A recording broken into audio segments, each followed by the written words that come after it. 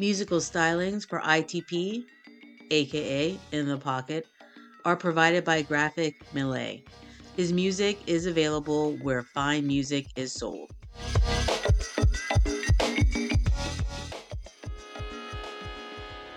In the Pocket, a talk show that showcases Mainers, who are people of color.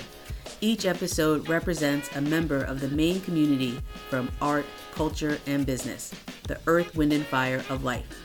Embracing and exploring the Black diaspora and descendants of American slavery through conversation is the foundational concept of In the Pocket. The overall mission of In the Pocket is to create conversational space for all people of color that is documented and celebrated through sharing of life experiences. If you like what you're hearing and want to hear it again, or want to check out our archive of past shows, look for us at inthepocket.captivate.fm or search In the Pocket on iTunes or wherever you like to listen to podcasts.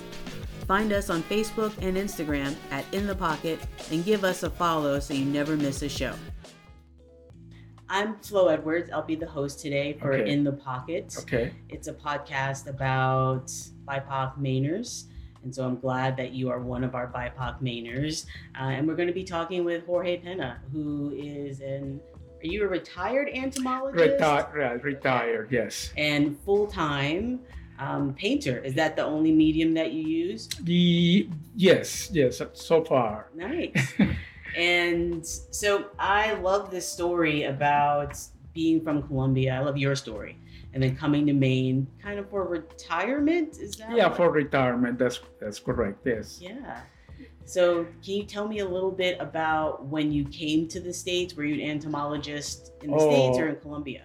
Both places. In Colombia, I was an entomologist for an international center for tropical agriculture. And then I got a master's degree, a scholarship. I pursued that in entomology and then a PhD assistantship. And then I started working with insects attacking tropical fruit. So that's how it started. I feel like that's an ongoing study, like insects attacking fruit, yes. Oh yeah, that will be the forever battle between insects and man, or we can say perhaps more convivial way of managing for the humans to manage insects. It was fascinating. It sounds fascinating. I mean, I'm afraid of bugs overall, but I'm trying to respect them more and not just kill them instantly. Yeah. Especially spiders, they're really handy. Were spiders a part of any of that research? As a matter of fact, in the entomological branches, spiders is one of them, but I really didn't pursue study of the spiders. But one of my students, she had a vast knowledge of spiders. So basically, she educated me with the spiders and seeing how effective they are preying on other insects. So I have never been afraid of spiders. I remember working in tropical groves, and the spiders they even landed in your mouth, and you're like, oh, this doesn't belong here. So I know I'm not afraid of spiders. I love how you put that. This doesn't belong here. It's in my mouth, but it's otherwise fine. Yeah. You said that as a child, you were always a very creative drawer, and you didn't think that art was a field for you because you felt like art was for the wealthy.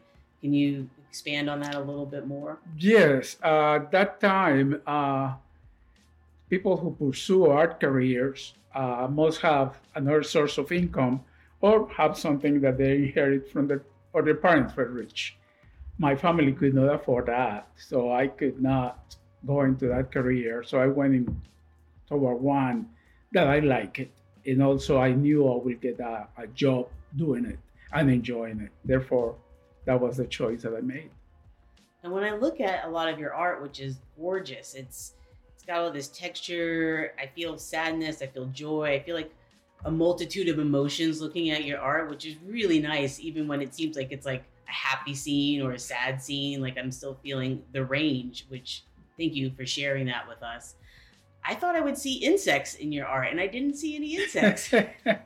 So far, there is only one painting that has insect wings, and they have become part of petals of an hibiscus flower. And I have several hibiscus flowers with the patterns of uh, wing, insect wing patterns in there. And this belongs into a collection of a lady in Wisconsin. But she doesn't see insect wings, she sees people in there. So, which is amazing. And I think that's one of the reasons why she bought it, because she saw people, which I'm being accused of that always someone is lurking inside of my paintings. I was like, well, that could very well be. I love that. Someone is always lurking inside of your paintings. Several people have said that. One of my teachers said it. The Lynn Goldmick said it. There's always people in your paintings, and there is always someone there. And I'm like, that wasn't the objective or the point of the painting, but I said subconsciously I could have done that, because when I paint, my mind goes into a really different planet. And I don't want to get out from from that planet into to this planet. That's what I hate, when people disturb me and I'm painting. I'm like, don't come in, because it's going to be very difficult for me to go back and regain that or be with that. Yeah, I don't know. It is a process between the painting and myself that is kind of weird. I know it sounds weird, but it's true. That's how I feel. I feel that there is a process. There is a conversation between the painting and myself, and that's what it's going to guide me to a final point. And yes, there might be some things that they might look happy, but there's one of my paintings comes from the devastation of the a forest in Colombia, and it's a very sad painting. But people say, but it's beautiful. I said, I didn't want it to look.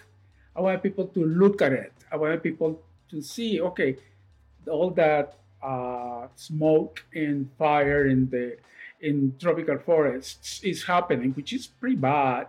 But you can get something, and people start thinking, okay, let's see the context of this. What originated this painting? That's what it was. It was just a sad topic, but then I decided to make it beautiful, and I think it looks beautiful, but there's a caution in there, like, there is beauty here, but it's not, it's really not beautiful to me. That's the way that I look at it. When you were talking about the fires and the smoke and it not being beautiful, but people seeing the beauty in it, it made me think of rose bushes. Like, because they have the thorns, but they're so gorgeous, but you're like, oh, I can't touch it. And you got to be careful.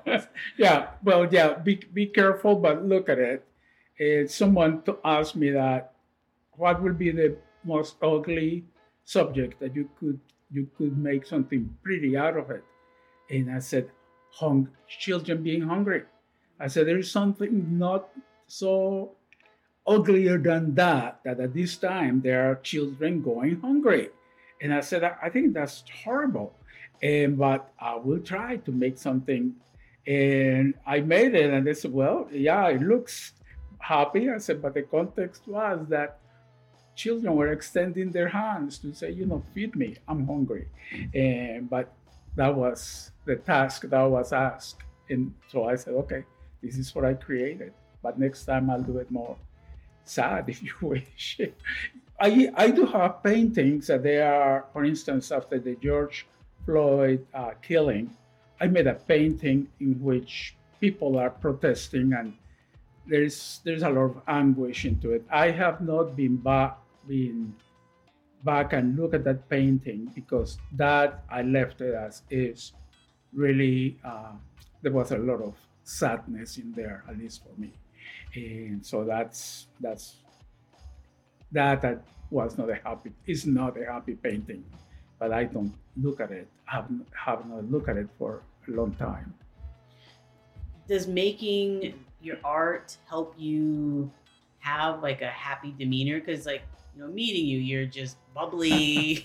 I try to see humor on everything, and this time in my life, somebody said, we cannot afford a sad moment because I'm old, and how many more years can and I'd rather, hey, let's try to be as happy as enjoy life, enjoy your family, and that's what I do. Even though sometimes I get angry or something, but hey, we all are allowed a quota of those feelings, right? So, but the good thing is to, hey, it's raining. Hey, we're above ground. That's what I tell my neighbors when they complain. I said, we're above ground, and Yeah. that's what I think we should remember. And so that's me anyway. Yeah, I completely agree. My coworkers will tell you that I always say every day above ground is a good day, Bingo. Yeah, right? yeah, Keep it simple and you'll be happy. yeah, So, yeah. That is true. so I was curious, how long were you an entomologist? If we are going to count 5 years in Colombia, I would say like around 40 years, 14 years. Yeah. And did you go back to school? Because you talked about your teacher when you were talking about art. Oh, well, after I retired, I did not go back to teach to schools. I still, if I'm asked to give a seminar or do classes on something that I might have the knowledge, like for instance, I taught last year to Myanmar growers. It was a Zoom class, which wasn't the best experience for me. But no, I have not gone back. After I got my PhD, I went to workshops because I feel meetings because you always learn from your colleagues. There is some always you get something out of their work and saying, okay, think about this. And that's what I used to do. I used to go to seminars and see who had the knowledge for this that can help me. And that was really the point in my career was just cooperating with others and hey, teach me. I'm ready to learn. So I love that. yeah, How are you doing that in the art world? I'm doing the same. I'm still doing the same. I think I do all the change in the way that I paint to several people, and they really have been instrumental, and they're really, really good. There is a artist, Skip Lawrence. There is a fellow artist here in Maine, John Lawrence. There is Adeline Goldmink Tronso, both of those from Maine. Martha Wakefield from New Hampshire, and no, I'm sorry, from Massachusetts, and they really challenged me, and I love the challenge and the way that they critique my work and question my work because that helped me move forward. I still, if I feel that somebody has something that I can learn from that person, I will go and I'll enroll in that workshop because I need that tool. I wasn't, I don't have an orthodox career where all the tools are given to you. And here I have one tool here, one tool there, one knowledge here, there. But somebody else can say, okay, think about poetry and make that poetry a painting. That will be something that I admire in so many people. And because they are able to tell that story, translate from that poetry into a visual arts. I think that's wonderful, and I think Maine has really excellent painters. Yeah. Yeah. Well, you are one of them. I don't put myself there. I no, I'm. It's going to sound like false modesty, but no, I don't think I have arrived. I don't think I will ever be content with what I do because I always feel that there will be something else. The same was for my other career. People say, "Oh, you're like," I say, "Yeah, I'm becoming respectable because I'm old." I said, "Oh, yeah." Now I said, I don't consider prizes or anything like a major accomplishment. I think it's what you carry in your heart. But I will never stop. I will never stop. I love that you're humble and modest. Well, that's me. I don't. Again, my former career, whatever went wrong was my fault. Whatever went well, I said, people in my lab did it, which was true. They did it. I might have, done something, but the buck stops with me, and that's just matter of being. That's what I was taught at home. Hey, you're responsible for that. You are, and the bad things you're responsible. The other ones spread them around. What else can I say? That's some good tip of advice. That's good advice for people to own the bad things and acknowledge that there's a team that makes a good thing happen. Yeah, yeah. There is a team, and they were, or they are excellent people, because I was so fortunate to have people from all over the world that went through my lab, and I'm still in contact with them, and wish them happy birthday when this is a happy birthday. Somebody died, we all get to not get together, but at least exchange messages and so on. But so I have found the same here in Maine, at least around the people that are surrounding me in the town that I live, and I wanted to reflect that also, I think, in one of my paintings, or two of my paintings at the Maine State House. This is the town where I live, and so I wanted to show the good things of small towns. Of course, there are some bad things, but let's put them aside. Right. Another time. Someone else Yeah, can do another that. time, yes. I'm glad you brought up the Maine State House. Can you tell us about that exhibit? Well, I think I had to pinch myself when I was asked, because I was like, are they asking me? And, what a magnificent place with where the paintings or the portraits of all governors, main governors are there, and there are several main artists being represented on the walls in there. And I consider that an honor. So it was a challenge, and many nights doubting, like, shall I say no? I'm not. But then the other me said yes. You say yes because you have the strength to push this to put it together. So I did, and I thank Martha Piscucas for approaching me with that. I had eternal gratitude to her, but I'm just honored to be there, and I'm honored people that I know. Many other artists from Maine have exhibited there, so hey. What am I to complain? I'm just happy that I'm there. Out there. I don't see it any other way than being happy, but not saying, okay, I arrived. No, I have not. I'm just beginning, and that's it. On the journey, right? I'm on the journey. I think we all are on the journey, and we don't see it as okay, this is the way that we're walking, and we have to do this, do that, but just keep on walking, keep on moving, and you keep creating. Life is short. Why not make it more productive, and do whatever you love? And I love painting, therefore I'm doing it. And did you make all new pieces for that exhibit?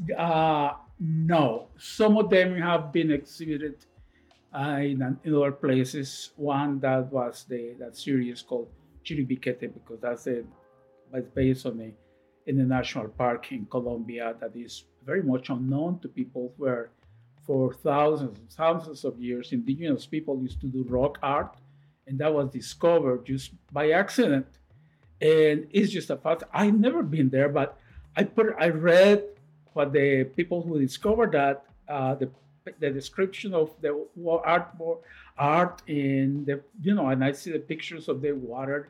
I say, my gosh, the rocks, these plants, the vegetation is amazing. So I'm like, I'm going to make my interpretation of this. So only one of those was created for the exhibit. The other ones, I have had them in my studio, and some of them have gone into other galleries, and one piece belongs to one collector. Wait a minute, no, three pieces belong to two collectors, and so I just put them together. The curators, the main arts commission, they chose what they felt it was what should be the topic or the focus of of the exhibit. So, but I have more that I don't know what to do with them. Yes, they're for sale too. Well, Oh yeah, no, yeah. they are, of course they are. Yes, yes. Of course they are. I want them out of my studio. Speaking of which, how can people get in touch with you, Mr. Jorge? Well, I will say the best thing will be to call me at my home phone number. Is 207-882-4155. It's the best way to call me. I don't say call me in my cellular phone number because I almost never listen to the messages. So people complain. Call me at home better. So crazy me. I love it. You're a landline guy. Yeah, I'm still are.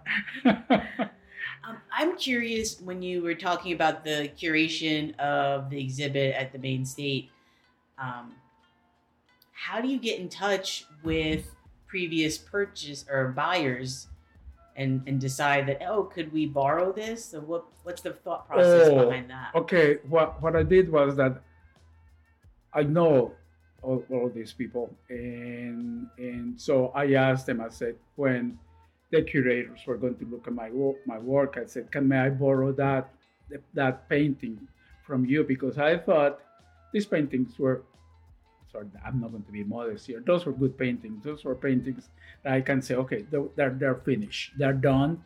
They're finished. They are good paintings.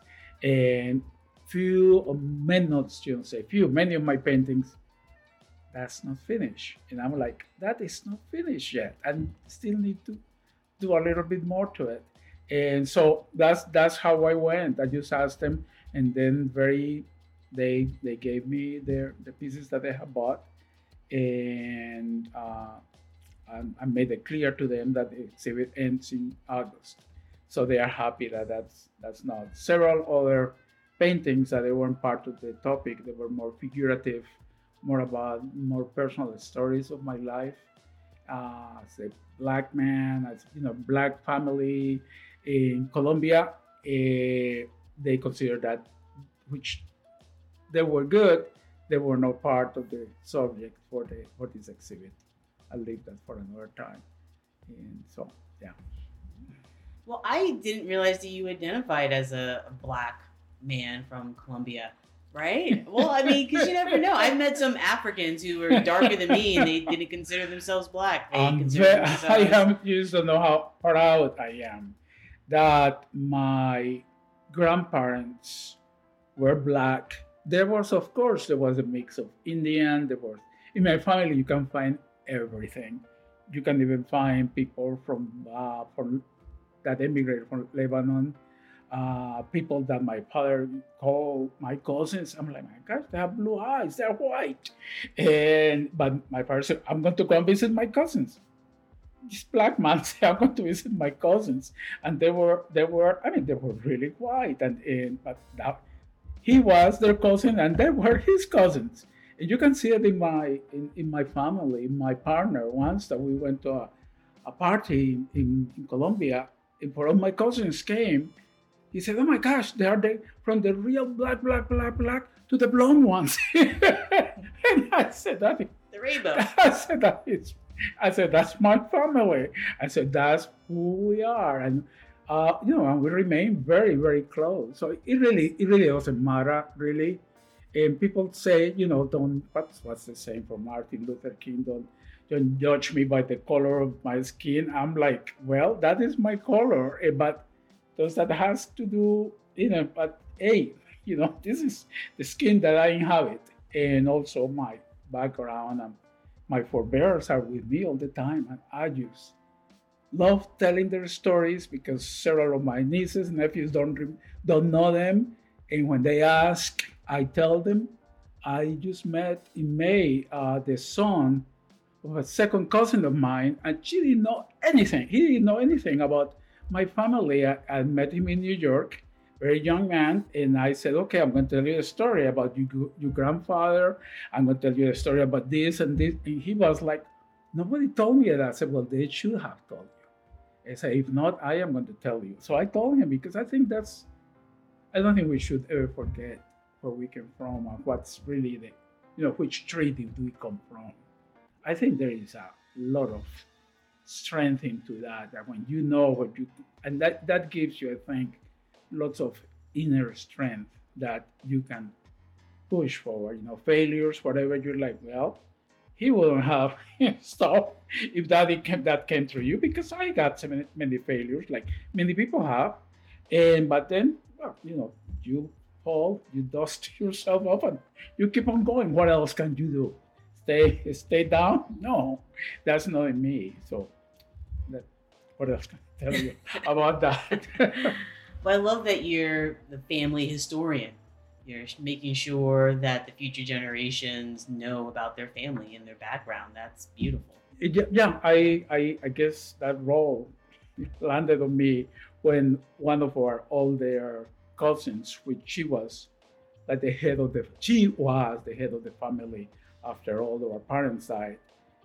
But when she passed away, I asked several of my cousins, and the answer was, "Oh, I don't know. She was the one who knew." I'm like, "Come on!" So I started digging into that and seeing, and questioning things. What happened to this person? Where would that person be? Things like that. And because, it's one tree, and we are one, basically. So, happy Pride Month. Oh, thank you so much. Thank you so much. I had the flag at my house. Yeah. Have you gone to any parades? No, because as it happens, we have a big house. So we had a good number of visitors during the last 1 week and a half. So right now I'm like, okay, let's sit down, and I will see where there are celebrations this weekend. And I used to parade mostly in Brunswick, and they were like, I remember the first time 15 people parading in the street, and we're like back and forth the street, and nobody was there. And now it's this huge, humongous celebration, and it's just human beings, celebrating their existence. And I think that's what we should celebrate that. Yeah. Well, I feel like we've covered so much, and thank you again, Jorge, for spending time with me. Thank you. I thank you so much for listening to me. So, is there anything that you would like listeners to know about you that we haven't talked about? Well, if they feel that they should know more about me, they can call me.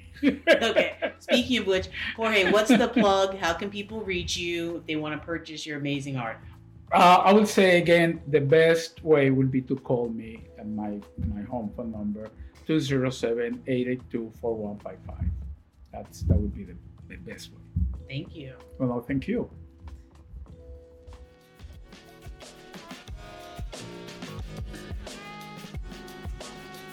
If you like what you've heard and want to hear it again, or want to check out our archive of past shows, look for us at inthepocket.captivate.fm or search In the Pocket on iTunes or wherever you like to listen to podcasts.